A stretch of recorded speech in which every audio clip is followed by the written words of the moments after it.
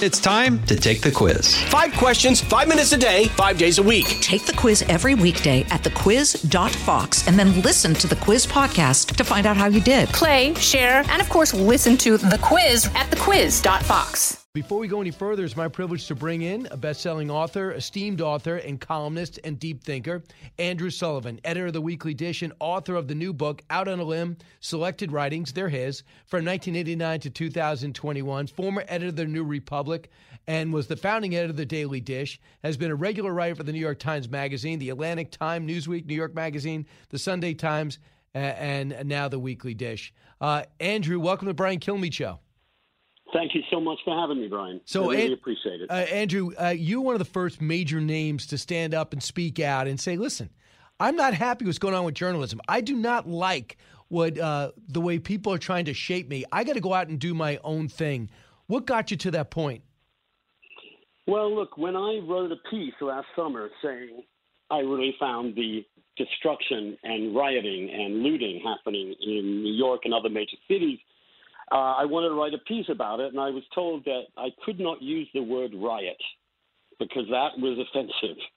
And at that point, I'm just, after a year of being woke checked, basically, being told every sentence being parsed, I just decided I had to go and write from my heart again and actually get out there and tell the truth as I see it. I'm not interested in caving to woke Puritans. I've had a long career, and I'm not going to be shut up or coerced at this point in it. Understood. First off, on the fast-changing events, I mean, you talked about in the past that, you thought you were too much in support of the Iraq War. You're always willing to feel as though if your opinions evolve, you always listen. You're not dug in. That which makes a good columnist, I thought. And the other thing is, I just like to get your take on Afghanistan. Nobody needs to tell you we've been there 20 years. You were there, been chronicling, been a major player since 9/11. Your thoughts about the dismount Biden style? Well, it's awful. To think that we have left people behind who risked everything for us and for their own futures, and we have not secured them is an absolute unmitigated tragedy. And I don't think any of us disagree with that. The dismount has been terrible. On the other hand, it is important to realize, in some ways, do we think staying another 20 years would have made a withdrawal any easier? Do we think there was ever going to be a point in which we left and the Taliban were not going to take over? We kind of lost the war a very long time ago, and this is the horrible way to end it. But I don't think ending wars is ever easy. They're always messy and bad. I think they could have done a lot better, but I am, to be honest with you, happy that the United States is no longer bogged down in that country for more than 2 decades. See, in terms of nation building, I think we left that a long time ago, although I have an interesting quote from Joe Biden, 2002.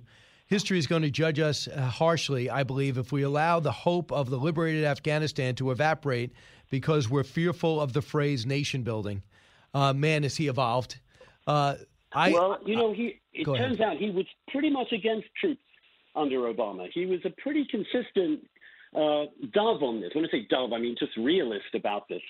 And I do think Obama was kind of conned into sending more troops there. I don't think this was really rescuable. I don't think any empire has ever run Afghanistan as a single country in the history of the world. It's the worst possible place. And so I think our troops are better off fighting real enemies, China, dealing with Russia, and globally protecting the United States than trying to create a liberal democracy in Afghanistan. It's simple definition of insanity. I'm between you and what you said, nation building and leaving, in that I thoroughly believe there's a terror threat to our homeland here. It's been proven time and time again, and most of all in 9/11, the Cole bombing, Al-Qaeda, the 98 embassy bombings, Al-Qaeda, and now they get emboldened. Leon Panetta weighed in today, yesterday, I should say, the former CIA director, Secretary of Defense, Chief of Staff for Bill Clinton, Cut 24. The problem now is going to be, how do we make sure that our national security is protected. How are we going to make sure that the Taliban, working with these terrorist groups, does not represent another threat to the United States? And for that to happen, we are going to have to make sure that we build alliances, that we strengthen those alliances, and that we make clear that Afghanistan is not going to become, regardless of the control of the Taliban, it cannot become a safe haven for those who would attack the United States of America. Not a right-wing firebrand, former Republican or in his early days, but that's my concern. I'm not concerned about, I care about the Afghanistan people, and it would be great for them to take advantage of their opportunity to form a government that will allow people to express themselves to a degree of liberty, whatever that shape is. To our credit, we didn't want anything that they had. We just wanted to give them a chance and not be a terrorist launching pad. On some level, do you think, Andrew Sullivan, you'll be writing about an attack that came from Afghanistan? Maybe. I hope not. When you look at the world and where some of these failed states are occurring and where the possibility for radical Islamist terrorists to recur, you can look at most of Africa right now, which is actually a kind of building ground for some of these fanatical Muslim terrorists. Look, we can recognize that we have a problem there, but we can also recognize that the solution is not occupying places indefinitely, where people really aren't ready for the kind of government that we would like them to have. And I just think that's realism. We have to withdraw at some point. We are not an empire. And at some point, the speed with which this Afghan government collapse shows that underneath all this was doomed anyway. And if we had slowed the withdrawal, maybe the Taliban would have restarted fighting, and we would have gone out in a much different way. So I think in the long run, a year from now, we may have some problems, but we will not be bogged down there, and that is a game. President Trump wanted that. President Obama wanted that. The American people want that. And you cannot sustain a military occupation of a place without the country's continuing enthusiastic support, and it just isn't there. And I understand why. How do you think we're going to get 10 to 20,000 Americans out of this country without a military base to come from, with the Taliban stopping every artery to Kabul? Because a lot of American citizens and Afghan allies are outside the capital, and even in the capital, they're told to shelter in place. Do you remember anything like this, a scenario, anything like this? No, I don't. I don't. On the other hand, we haven't been in this situation really since Saigon or since Baghdad. It happened, if you remember, ISIS came roaring back as soon as we tried to get out of Iraq, but we didn't go back in and reoccupy the whole place indefinitely. I think it's up to the military to figure that out. If I were them, I would retake territory within the city or outside the city to facilitate the transfer of people we need to evacuate. But I'm not a military expert, and I'm not going to make those calls right here. I just don't know the actual contingency on the ground. I want to be careful about being an armchair warrior here. And the one thing I do know about you, to pivot just a little bit, we have the news of the day, and it's overwhelming. I get it. The pandemic is with us. I understand it. But I want to talk to you, and one of the things I like so much about reading your book and going back is that you want to be an American. You chose to be an American, and you love this country. And why that it saddens me that that's something that stands out about your book and some of your conversations. Why do you think Americans don't love America like they used to? I don't know. I think they've gotten into a frame of mind that's sort of apocalyptic.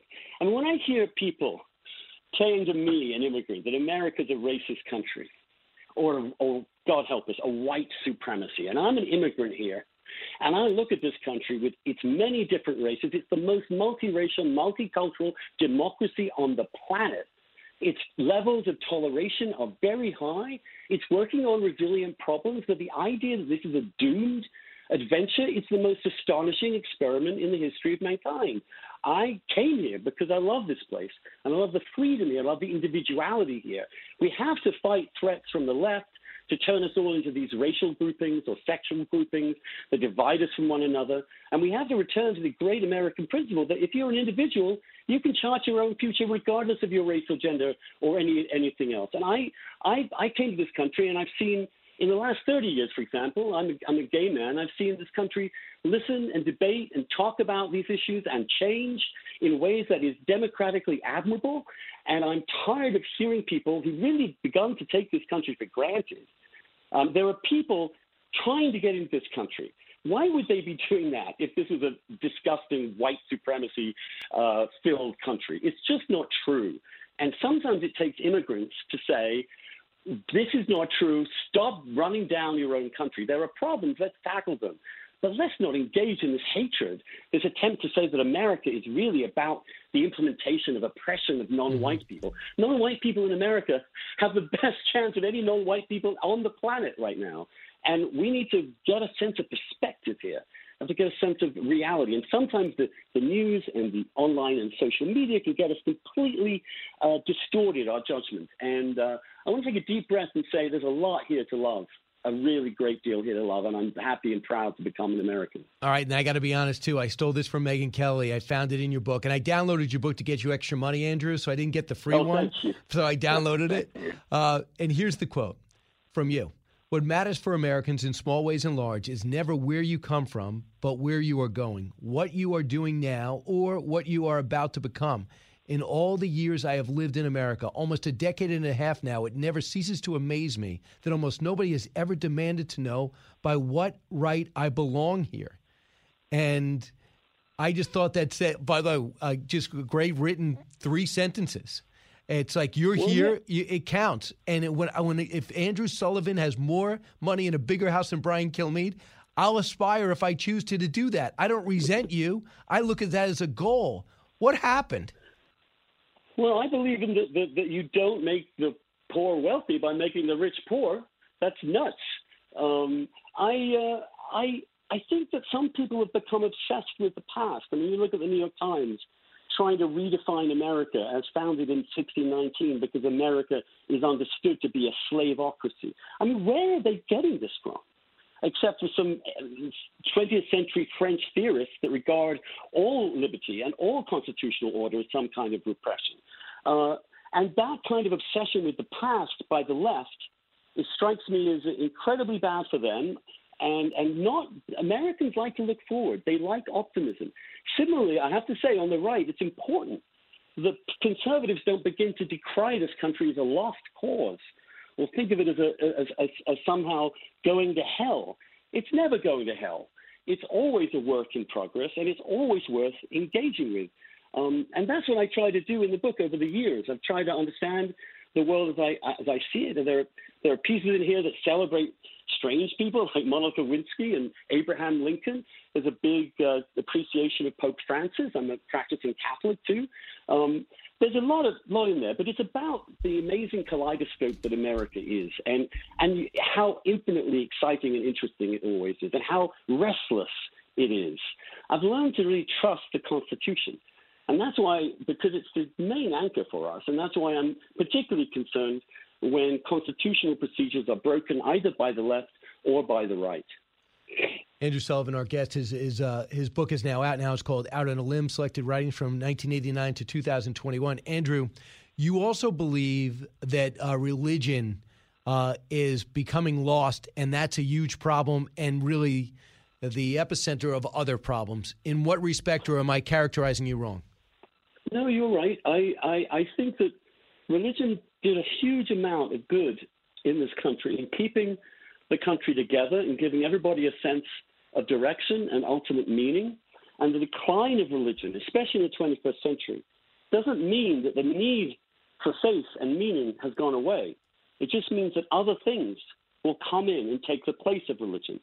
And I think the woke culture is partly this kind of almost religious, born-again culture of religious redemption. And I also think that the idea that the right should confine all its views and all its opinions to one man, to one great leader, a cultish kind of respect or love of Trump, I think that's also a delusion and a thing to avoid.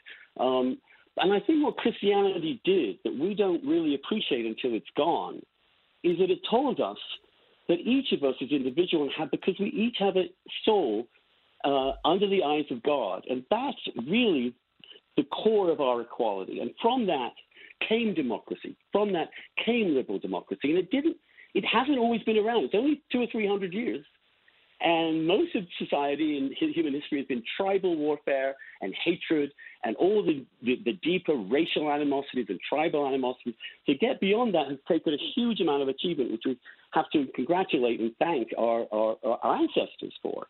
And that's worth defending, but it needs some common meaning. And I think a rediscovery of Christianity, of beginning to see it as a way of life, as a way of connecting ourselves to life and death and birth and all of us around in charity. Right. That is, you get rid of that, and these people, these new atheists want to get, and then look at society. Look how unhappy, how depressed, how easily whipped up into fervor and frenzy people can be.